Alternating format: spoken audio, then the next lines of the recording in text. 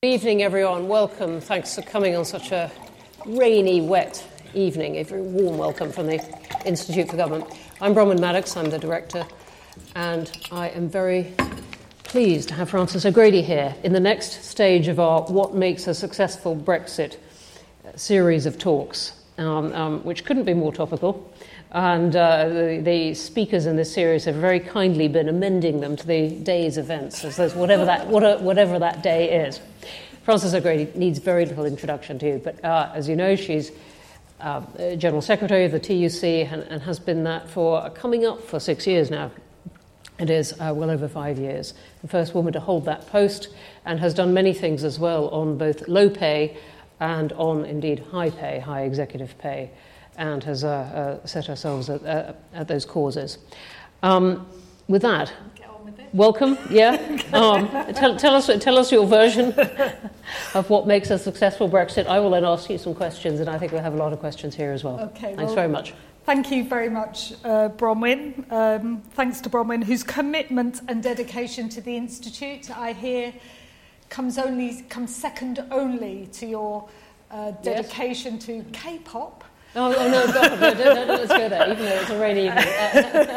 And thanks for the invitation to speak. I understand that last week you hosted ERG member Bernard Jenkin. We did.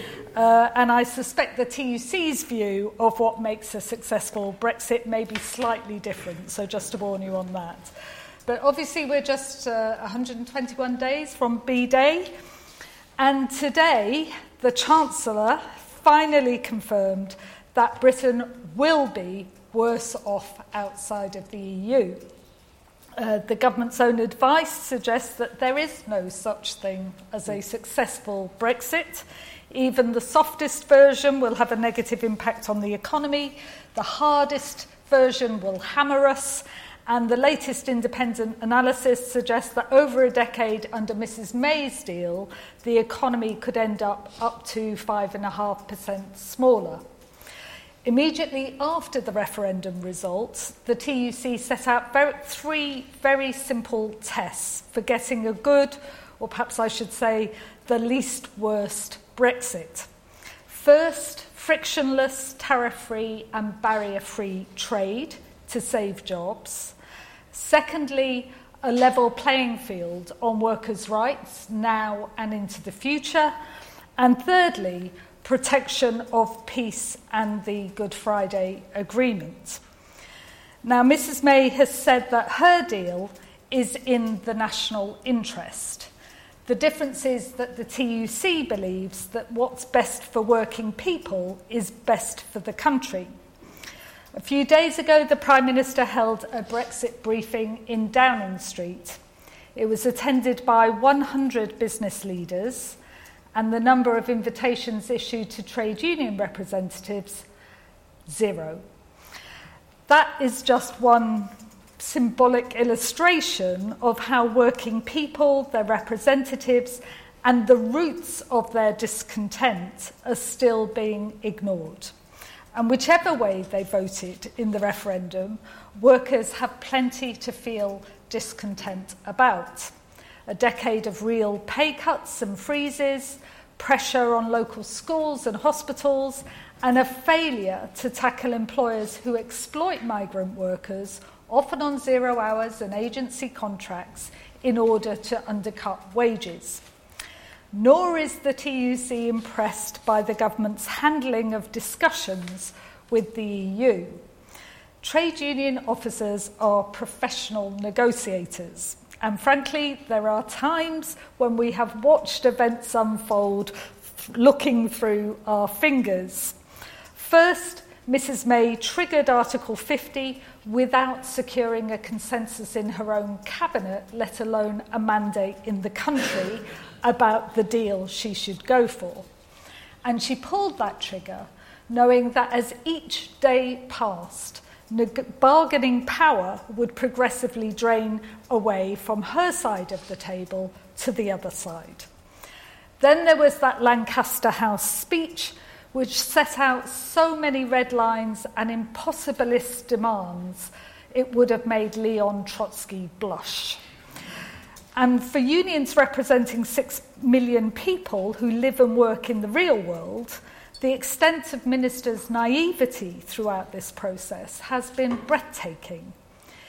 All you would have to do is ask any of our truck drivers, our car makers, or our border guards, and they could have told them, yes, Dover is very important. Yes, outside of the single market and customs union, manufacturing supply chains will be disrupted, and that will hit investment and jobs. And yes, in Northern Ireland, Unionists and Republicans do tend to vote for different political parties. On Sunday night, of course, we had our first read-through of the divorce deal, and the TUC applied our tests. The first problem that we see is that the political declaration on the future relationship is just that. It's a declaration with no legal status. So we're being invited to jump ship with no guaranteed destination or even a lifeboat. Secondly, trade will no longer be frictionless. So we want to know, how will the cost of trade be paid for? Job cuts, lower wages, higher prices, or perhaps a combination of all three?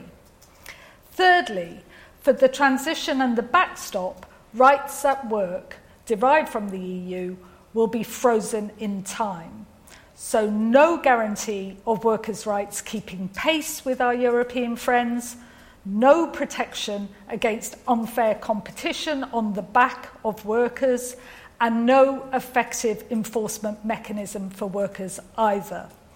That leaves any future government free to rip up or dilute rights that really matter in everyday lives. Maternity rights, paid holidays, TUPE, redundancy consultations. And those on the right of the Conservative Party have already made no bones about their desire to do just that, starting with an attack on safe limits on working hours and agency workers' rights. So the TUC is clear that the Prime Minister has failed to deliver a decent Brexit deal. And if it can't get through Parliament, the buck stops with her. She made big promises to working people, and she's had 2 years to deliver on them. But at every turn, she's let the Conservative Party's politics take priority over the interests of working people. That's why we're in this mess in the first place, and we are determined that working people will not pay the price.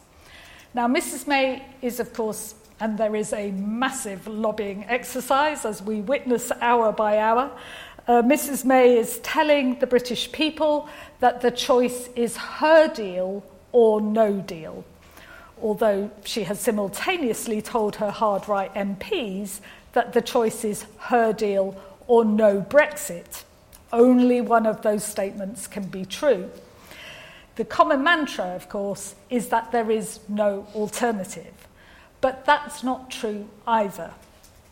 MPs mustn't be bullied into voting for a deal that's bad for their constituents' jobs, rights, and livelihoods. Theresa May should drop her empty threats and instead secure an extension to Article 50.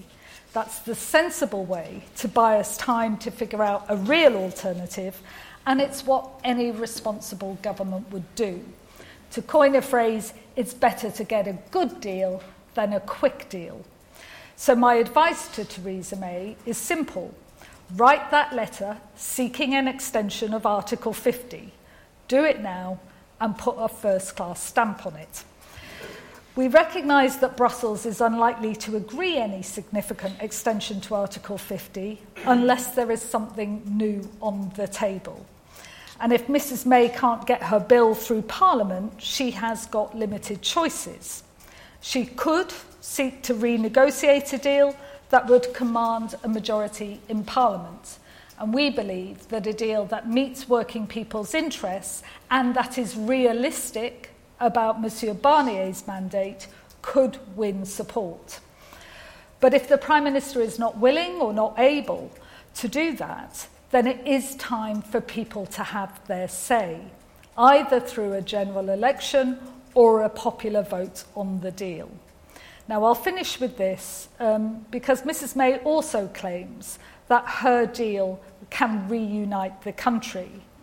But that would suggest that the country was united before the referendum, and it wasn't. It's true that divisions were exacerbated by the referendum, but they were already there. And they will still be there, whatever model we end up with, unless the root causes of disaffection are tackled. So whichever way people voted in that referendum, and whatever happens on Mrs May's deal, the TUC will keep pressing for a new deal for working people. That means great jobs in the parts of the country that need them most, decent pay, and fair shares for everyone. Action to stop bad bosses exploiting migrant workers, or indeed any workers. And a genuine end to austerity with real investment in schools, hospitals, broadband, transport, and council housing. Now, of course, the kind of Brexit we get will make that job either easier or much, much harder. And while Brexit may be a mess, it's not too late to clear it up. There is an alternative.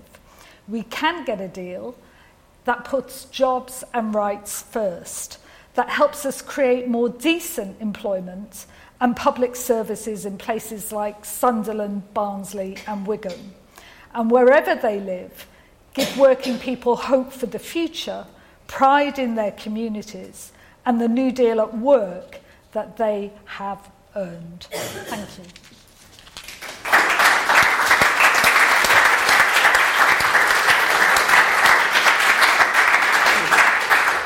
Frances, thank you very much indeed, and thank you for addressing our question, our challenge, absolutely head on. Now, let me ask you some things about it. You said, we've had today from the government, we've had a set of economic projections, which they finally delivered many months after we and many others have been calling for these. And what those have said is really very direct, that there is not a version of Brexit sketched out in those that is better economically for the country than what we've got at the moment. And you've talked in your speech about being in favour of work, on the side of working people. Do you think then that all versions of Brexit are worse for working people than what we've got at the moment? I think this is about understanding the roots of the discontent and why we ended up with the vote that we did, which is that what we do know, according to the Treasury, but also according to LSE, IFS, a whole range of bodies, is that the harder the Brexit, the poorer the country, basically. It's as simple as that, and that any form of Brexit will have a negative impact. But I think what lay behind many people's discontent and that sense of the traditional two-fingered salute was, what difference does it make to us if we don't get fair shares in the first place? So, which is why we believe very strongly, that it's not good enough to get back to business as usual. We have to understand that something has to change in this country for people to feel they've got a stake in this. I mean, we could talk about the history of the EU and attitudes towards it, but, just to say, we did campaign for Remain, the TUC campaigned for Remain, but I would also be honest and say that wasn't an easy decision. You've got a lot of members, a lot of unions that are part of the TUC that were in favour of Remain, but not all. Not all. We had three that weren't. We had some who felt they didn't have a clear position from their membership, but we did unite around the campaign that we ran for Remain, and we know that we did shift opinion in that. We tracked it throughout. Trade union members, pretty much like the rest of the public, in fact, started off where the public ended up. But we got 6 in 10 trade unionists voting Remain. But for us, it was a very short campaign. And we faced some challenges in terms of the official Remain campaign's messages, which seemed very business-dominated, funnily enough, you go up to Sunderland, and the fact that the boss was saying Remain didn't always help. You know? Yeah, and from this point, you say you've made your pitch very strongly for Theresa May to post a letter, as you put it, calling for an extension of Article 50. Do you think that's something that Parliament would back? My sense is, who knows, but it's looking like Mrs May's deal will not get through on the first vote. That's very clear. There's a big question, isn't there, about what amendments we'll see. But if we look, and certainly at various points I felt like this is spiralling out of control, it seems to me that everybody needs to take a deep breath, recognise that the work hasn't been done to command a majority for Mrs May's deal, that we have to think very deeply about not just what we want, but what's possible, and to do that we're going to need more time. That's a very interesting point and a very interesting position to have come down to. We had an interesting debate, the Brexit team earlier. You can see some key members of them, Jill Rutter here typing live, tweeting very actively. You don't have to tweet that bit, Jill. And Maddie, who does a lot of our parliamentary work, and Owen at the back. I mean, we were all discussing this morning whether or not Parliament would actually be called on to approve the extension of Article 50, and came down to the point, well, at least it would have to approve any change to the withdrawal agreement and that date of March 29th in there. So hard for her to get round it completely. But if you want the definitive answer on this, follow the IFG Brexit team in the coming weeks. Let's move to some of the things that, assuming we get through this immediate bit, what would you like to see from an immigration policy for Britain in the future? Yeah, well, we've always taken it, like everybody else, motherhood in apple pie. We want a fair system.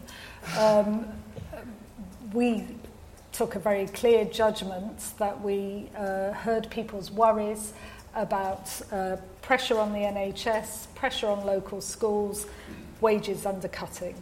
Those seem to be the three kind of key areas where people were worried about the degree of immigration that we had, and the degree of low-skill immigration as well. Yeah. Now, our trade union movement is always very clear. We never blame workers for low pay or lousy treatment. It's never the workers' fault. We have to tackle the source of that problem, which is those bad employers. I've been spending a lot of time going around Brexit voting areas, talking to our people, whether current members or former members. So I was in Barnsley recently talking to 300 former miners who had mostly voted Brexit. Now, there are people, they know that it's not the fault of the migrant workers who were being brought into a warehouse, who were on lower rates of pay, meaning that their grown-up children were going into jobs that were more likely to be 0 hours, more likely to be agency, more likely to be lower paid. So they were not, I would certainly not describe them as having a racist intent behind their concerns about immigration. But they had lost faith that any politicians would do anything about it. I mean, how long have we been waiting for the Taylor report now? 18 months? That was supposed to tackle 0 hours. But we're very clear that the way to tackle people's concerns is about tackling those bad employers. We should be banning 0 hours. We should be providing people with guarantees hours. We should have collective bargaining to make sure that we get the rate for the job. We should have equal treatment. We should have more. But should we be controlling immigration from the EU? You asked black and white where the TUC's views are on freedom of movement. Is that something you can answer? Well, from a very pragmatic perspective, I'm interested in the fact that in many members of the single market, it's not free movement, it's the right to work. And the reason it can be administered as a right to work is because there is registration. We're now moving towards that, whatever we think of it. This country is now moving towards that system. So people's concerns about It's okay for people to come if they're going to work. We could have taken that choice from within. We can take that choice from within the single market. We don't have to leave the single market to be able to control that. Right, so you feel that there's a position there for the UK that could be still staying within the single market but controlling immigration much more than the UK has done effectively becoming a right to work, which is the case in many other countries. Yes. Are you going to wait and see as these amendments take shape, as the parliamentary debate, before you decide what version of the future you'd like, or are you in a position where you can stick your flag on, say, a Norway option or something? Well, we've always said, and we've always been clear, that we thought that on balance workers' best interests were served by staying in the single market and customs union. So I guess that's what others would call Norway plus customs union. I've met Monsieur Barnier on a number of occasions. I know that option was on the table throughout from Brussels. That's the off-the-shelf option. That could have been negotiated around. That could have been the starting point. That wasn't the choice that the Prime Minister made. I think that was a big mistake. Why does the Labour Party find that option so uncomfortable?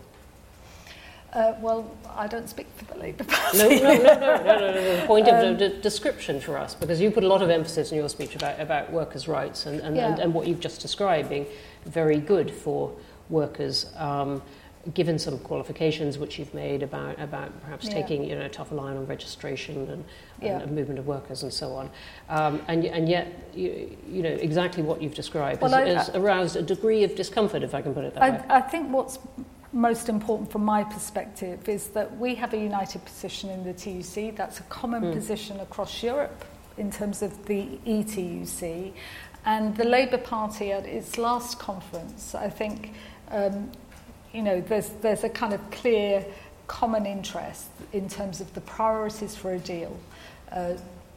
Similarly with the Labour Party, they've said they would put jobs first. We're pleased to hear that. They have no problem about workers' rights. We're pleased to hear that. And they've been clear about advocating a permanent customs union. Now, to be fair to Labour, they're in opposition. Certainly they've had contact, obviously, with Brussels too, and they believe that they would be able to have a very different set of negotiations if they were clear about their priorities. And of course it's important. I mean, we lobbied for this. This is why it's in Monsieur Barnier's mandate, is a level playing field on what's called social rights, which includes workers' rights, because that was something that the ETUC argued for, that it's not in the interests of workers in Germany, Italy or France to have British workers undercutting them on the back of, worse rights at work. What's your opinion of the free trade agreements that we might or might not strike with the rest of the world? Does that feel like a big opportunity? Yeah, I'm so looking forward to this list being unveiled. It's... I think that, again, that was part of our broader consideration. So we're all focused on the strengths and weaknesses of the EU model, and for sure we have our criticisms, in particular that the social dimension has not been replenished and revitalised to face the modern challenges of the 21st century world of work. On the other hand, look around the world, it is the only trading bloc which has a clear social dimension. In other words, that says, okay, those freedoms for business need to be balanced by rights and protections for workers. You'll be aware that our sister union movements around the world and our own analysis of trade deals suggests that many of them have been killing jobs, many of them have been dragging down standards, that certainly the benefits have not accrued to working people. And we're also very conscious that whilst some politicians talk very optimistically about labour clauses in deals, that those which are largely based on ILO standards are incredibly minimalist compared to what we have now through the EU. And frankly, when it comes to it, and we've looked at this carefully, when governments are faced with the choice between disrupting a trade deal and standing up for workers' holiday rights, funnily enough, we tend to lose out. So the enforceability of those clauses is also incredibly weak. Some people have talked about if we end up with no deal, kind of end of manufacturing, end of farming. Does it feel apocalyptic to you? Well, I know the NFU is incredibly worried about that, and wasn't particularly reassured on Monday night either.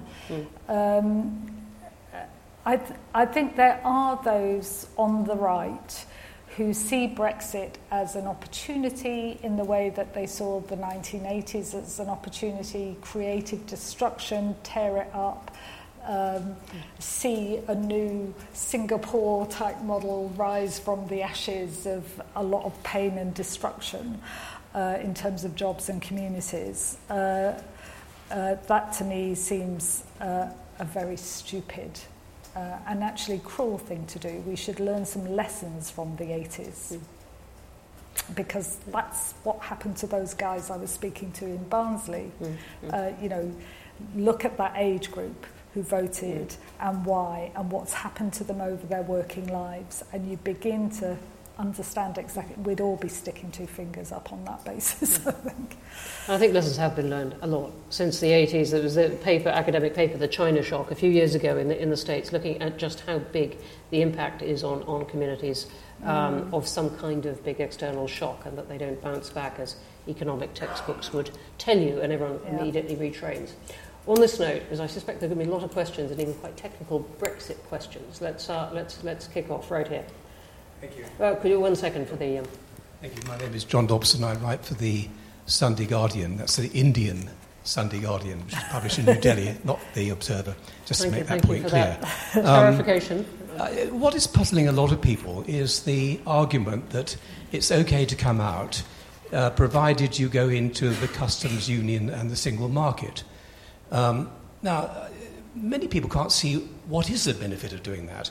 I know the Labour Party keeps saying into a customs union and a single market, but that would be cherry-picking on steroids and would never be accepted. So why leave if you're going to accept those two lower agreements? Yeah, I think it was the 52%, wasn't it? So, I mean, there's... So why aren't they arguing to stay in that case, the Labour Party? Oh, the Labour Party? Yes, I know you don't represent them. I mean, you can't square this circle. It doesn't make any sense. I think there is a challenge for all of us, which is a vote was had. I mean, I know this isn't exactly the same, but if and when we've run industrial ballots, the worst possible result is something like 52-48. Yeah. Because you've demonstrated your weakness, you've divided your membership, and frankly, generally, in my experience, unions don't rush to walk their members out the door on the basis of that kind of vote. You think really carefully about what you're going to do and how you bring your members back together. I feel that stage never happened in terms of kind of our political life in this country. I was saying earlier to Bronwyn, I think a very different style could have been adopted at the start, a more stateswoman-like style, recognising, being honest and truthful about the dilemmas that presents for people in this country when you have a split down the middle. So we were clear for our part that we respected the result. We pointed out it wasn't a landslide. It was clear, but this was not a landslide, and that presents you with a different set of dilemmas and choices going forward. How do you respect that result, but at the same time not disrespect the 48%? And how do you avoid a profound act of self-harm, which, as we know, will have an impact for generations? So kind of for our part, it was looking at how we protect jobs and rights, and single market membership and customs union membership seemed vital to that.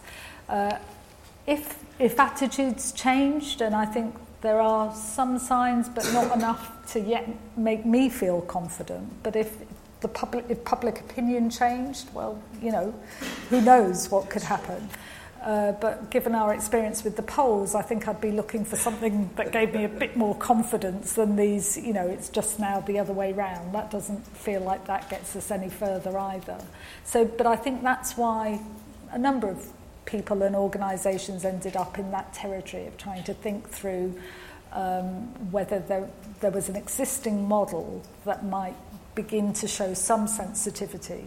So yes, you end up losing your voice at the table, although actually in practice Norway has more influence than some people give it credit for. We would keep our voice through the ETUC, but some kind of sensitivity to the fact something has happened and you can't just ignore it. You've got to do something. Yeah. Thanks for that. You could see the general election as Theresa May's attempt to include everyone. I mean, it didn't work out as expected, but it was yeah, I mean, again... stateswoman-like, even if unsuccessful. I'll put to you. Yeah. Nick Sharman, one-time TUC employee. One of the... You never leave. It's like the Catholic Church, you know that. Stay. One of the deficiencies of the original Remain campaign was that there was no reform agenda about the European Union itself. Certainly one in which the unions had worked across, or the left, if you like, in general, had worked across Europe to come up with a different version. And I wonder if we have a new vote, whether a similar campaign would, a Remain campaign would take on a reform agenda as part of it, and if so, what the TUC's both actions and thoughts about such a Remain campaign would be. Yeah, well, as I said, why it wasn't an automatic decision for us, because this was on the back of we hadn't had a significant new agenda around workers' rights. People took for granted the fact that holiday pay, they thought actually, that was down to the UK government. The EU always got the blame, never the glory, for anything good that did happen. But also, of course, we'd just, as a workers' movement, been through the experience of observing the Troika's pretty disgraceful behaviour towards the programme countries, not least Greece, restructuring in Ireland almost exclusively on the back of workers' wages. So, if you like, the emotion of what the values that a European social model was supposed to stand for felt pretty thin on the ground. So I think you're absolutely right. From our perspective, as I said, it can't be business as usual. And that's a message that the ETUC, as well as ourselves, have been pushing really strongly, that don't think you can just get through this crisis and somehow that's an end to it. Why do we think we're seeing the rise of right-wing so-called populism and the far right in many countries too? Why were people led down the path of blaming migration for their ills? Why do people have this sense of powerlessness and lack of agency in their communities? There are big challenges for us, and I always remember with the official Remain campaign, the first chair in front of a committee, I think, saying leaving the EU would be terrible because businesses wouldn't have access to cheap labour and wages would go up. And it was one of those moments like, thanks, and obviously we've since learned that the calculation made by David Cameron was that he thought it was all about winning the Tory professional young vote, hence the messaging, hence the domination of business voices, and an assumption that working class voters would stay at home. Wow. So I think as a labour movement, as a broad left within the European Union still, I think there needs to be some serious reflection on a new agenda, not just institutions, but what we stand for, that kind of refreshing and updating of 21st century values in a world that's quite different to the one that the common market was formed in.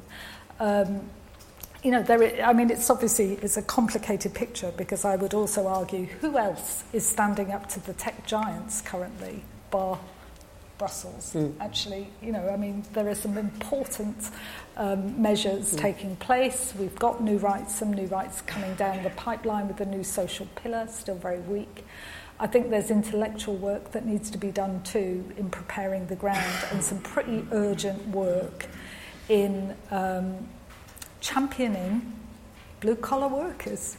That's what we're for, as well as a lot of other things. But if we lose that, what are we for? And I think there has been a sense of abandonment in many of the communities I'm visiting at the moment. Not left behind. Don't patronise people. They haven't been left behind, like they've, not caught the bus. They feel abandoned, deliberately abandoned. And I think we need to address that and have some answers for that. Thanks for that. At the back. Dave Neat, a lawyer and poet. I'm fascinated by this subject, and it feels like it could be phrased as a question, but it's presented as a sort of a topic. And another way of phrasing that would be to say, what makes a successful membership in the European Union? That was never asked over successive governments. It would have been a good question to ask. What makes a successful membership? It was never asked, it was never dealt with.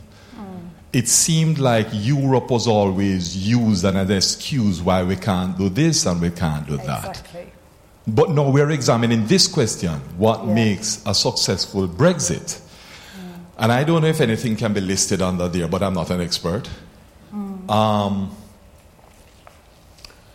it feels like there was a very halting moment in all of this when Brexit was voted for and we were going to go ahead with it. And a non-lawyer had to remind us of the Constitution. Whatever we might think of Gina Miller, she reminded us, I think when constitutional law comes to be taught in this country, in every legal classroom, she needs to be mentioned, because we almost breached the Constitution. And this member of the public reminded us. And as a result, a lot of hatred and all sorts have been heaped upon her. But that seemed to be a moment where we should have said, hold on a second, do we really know what's going on? We didn't even know that we needed to consult Parliament. It had to go to the House of Lords. Yeah. So the question... Forgive me, do you have a question, or do you want to make a point about what makes a successful Brexit? Either is okay. I know there's a question in there, and I'm going to ask it now. Since we almost got it wrong, and since... to articulate the answer to this thing is so difficult. In my profession, law, we have a number one duty is to not mislead the court. I agree, 52% said we must Brexit, and we must. But does the government has a duty not to mislead the public, and therefore ought to be saying, I will deliver on your will, but I have to say, I can't mislead you. What we're doing is a tremendous act of self-harm. Does a government has a duty to the voters, even though they've voted one way and it's going to be delivered on, to say there are dangers with this, and not just present sunny uplands when before the referendum you were presenting it as a bad thing? How did you just switch overnight like that? I'm going to capture that. Thanks very much. You've actually brought us straight to the day's news, which was not a declaration of sunny uplands, but was a set of economic projections that were finally quite honest. I do think that's a kind of fundamental point, though. And at the risk of blowing our collective trumpet as a trade union movement, we know we've got flaws, but again, we've kind of tracked people's attitudes to us. So people know that we campaigned for Remain. But even those who voted Brexit trust us to do our best to say it as we see it. even if they don't agree, even if they, voted Brexit, they trust us that we're doing our best to find a solution that is best for working people. And I agree. I think there was, again, something profound going on where this lack of trust of politicians, institutions, people in positions of authority, and also a sense that nobody was held to account. People have had decades of people pointing the finger at Brussels. The people I've spoken to are not stupid. They know it wasn't all Brussels' fault, but they want their Westminster politicians to be accountable to them and to be held accountable to them. And as long as they could hide behind the skirts of Brussels, it felt like they're getting away with it.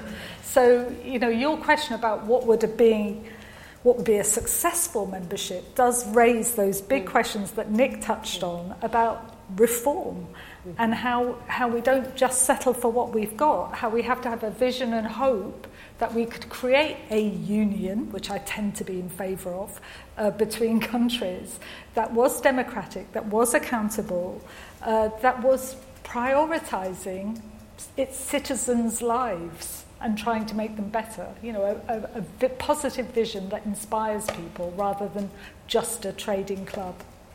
Thank you both for that. Thanks. Over here, and then I'm going to come right to the back again. Thank you. Sorry. You've got two of you. You've got two microphones. All right. Here a bit closer in the front, then at the wall, then I'm coming to the back. Conley Olalode, Voice for Change England, from the third sector.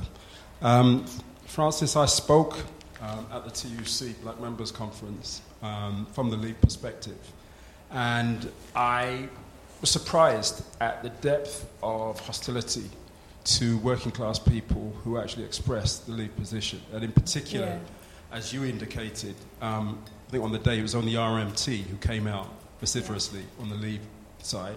I know you had a few problems with Unison, but they soon stepped into line. My question, though, is in relation to the trade union movement, it's always been based on the notion of defense of workers' rights. Yeah. Why does it feel now that position has to be outsourced to Europe? Yeah. In terms of the traditions, and I'm a trade unionist of 20 years standing, from a steward right through to a convener, why is it that the trade union no longer represents those basic skills that I think inform what it is to be a trade unionist? And finally, just on the question of self-harm, I think to actually illustrate the position of leavers as being a mental health problem is fairly condescending and patronising. For me, the question that was put had two sides to it, in or out. And people voted out not only because they were peed off, but because they also saw the possibility of actually giving real expression to their vote and actually influencing the outcome. And I think we need to give people more credit than just seeing it as a problem of self-harm. Thank you very much. Yeah, well, I was referring to all of the reports which seem to show from different quarters that the economy will take a hit, and we know that that has an impact on jobs, wages, prices, all the things we care about, as long as we get our fair shares. But on the rights issue, you see, I don't see that as outsourcing at all. What we saw was trade unions across Europe pooling their bargaining power, the strong helping the weak, to get a level playing field across countries. That was something spectacular that maybe we as a trade union movement across Europe haven't taken enough credit for, because it was a lot of hard work from generations before us. The reason why we have equal pay for work of equal value, so we got equal pay because of the Dagenham sewing machinist strike. We got equal value because unions across Europe joined together to campaign for it, argue for it, win it through the machinery. And the same was true on holiday pay. People say, oh, we already had holiday pay rights. They forget we had holiday pay rights in the wages councils, and then the Tories abolished them. The only reason why millions, particularly of part-time workers, got paid holiday rights in the UK was because we pulled our bargaining power across the EU. So I think we should take pride in that. That was a union achievement, and it was unions acting as internationalists to support each other. And when times were tough for us in the 80s, with Margaret Thatcher in power, and we could have fought all we tried, we might have been able to bargain it, but we wouldn't have got it for the vulnerable workers. We were able to get protections that we could never have done on our own.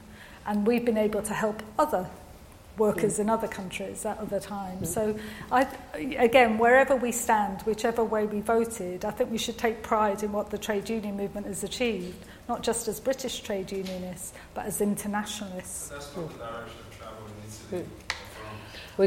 We probably have to pick this up. There's actually quite a lot of hands still up, but I hope you'll all stay for a glass of wine afterwards. We can keep this going next door. Over at the wall, and then I'm going to come right to the back. Please. Sharon Threshow from City University. I understand that Parliament legally can't prevent a no-deal scenario. The unions have supported a motion to strike in the event of a no-deal.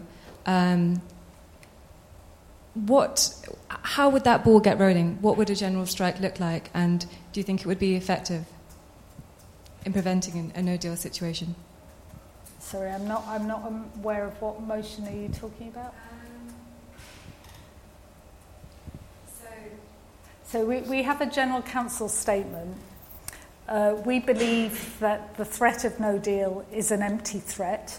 We know that nobody wants that in Brussels or in Westminster. It was primarily the Prime Minister trying to corral people with that threat to support her proposition. The truth is, whatever happens, and our unions have been very clear on this, we will fight to protect every job. We will fight to protect our rights. That's what trade unions do, whatever happens. But we know that it will get pretty tough. I mean, again... What will get pretty tough? Well, if there was a no deal? Look at what's happening in the car industry. Yeah. Well, any Brexit scenario that does not put jobs first, and we don't believe this deal does. Okay. So in the car industry, we're already seeing investment decisions flow elsewhere. We're already hearing about plans for shutdowns and short-time working. I mean, this is real stuff. This is the stuff that we have to do to try and protect people. I'm not quite sure what you're referring to, but our collective position is very clear on what we believe. So you don't want to... Any of the Brexit team want to come in on whether Parliament can stop no deal? Actually, better. Maddie? Grab the microphone. Okay. So the position is that the default in our legislation, so domestic law and also EU law, is that we're going to be leaving on the 29th of March next year. So that's under the Article 50, sort of that part of EU law, and then also in the EU Withdrawal Act, which passed earlier this year. So basically something needs to happen if you didn't want to leave, if you wanted to leave with a deal, or not leave, or whatever other options are on the table, you do have to do something in Parliament to make that happen. So, and I think the challenge at the moment for the Prime Minister anyway is trying to find a majority for anything, and that is whether that's her deal, second referendum, a general election, EEA, FTA, whatever that is. The challenge is you need to find a majority for something in Parliament to... Or extension of Article 50. Yeah, but again, you'd have to amend domestic law to do that, and you'd also, obviously, the EU would have to agree to extend Article 50 as well. Yes. That's great. Okay, right at the back. Thank you very much. Hi, Catherine from King's College London. Francis, you mentioned that to the far right, well, not even that far right, in the Conservative Party, people have been very explicit about what they're hoping to do to workers' rights. Yeah.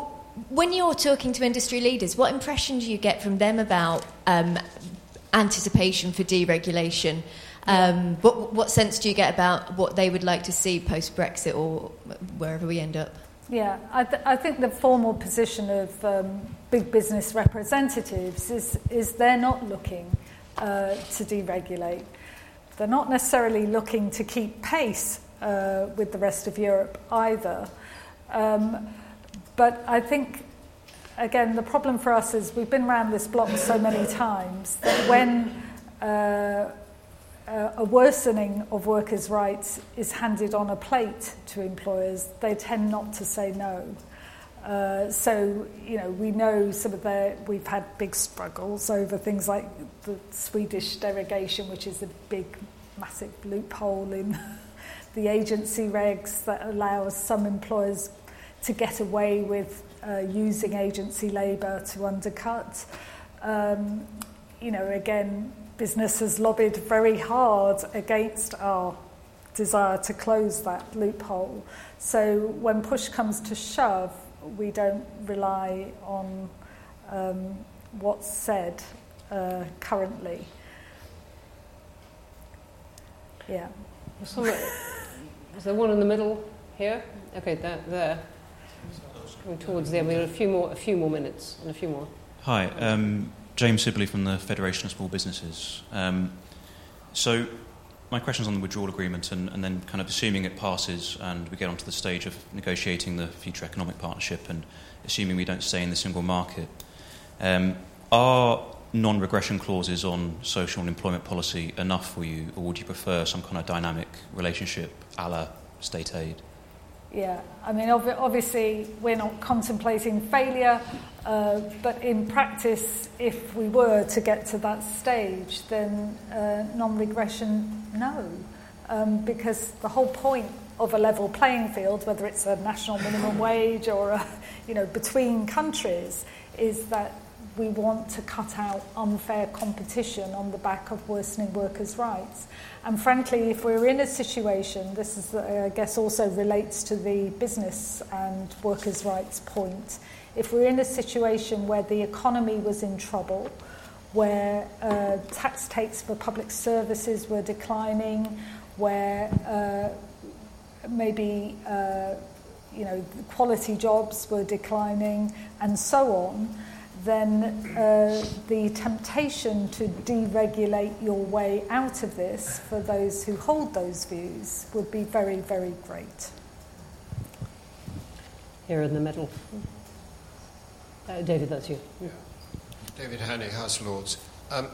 On the immigration issue, could you just say whether you think your membership understand how far short of the possibilities within free movement, as we currently are, the government is in making use of flexibility like other member states have done, like the Belgians and the new posted workers directive and so on? Do you think they understand that there is, in fact, within free movement, a lot more that the UK could be doing? This is rather important, both in respect of the EEA option, but also in respect of Remain, because it's common to both of them.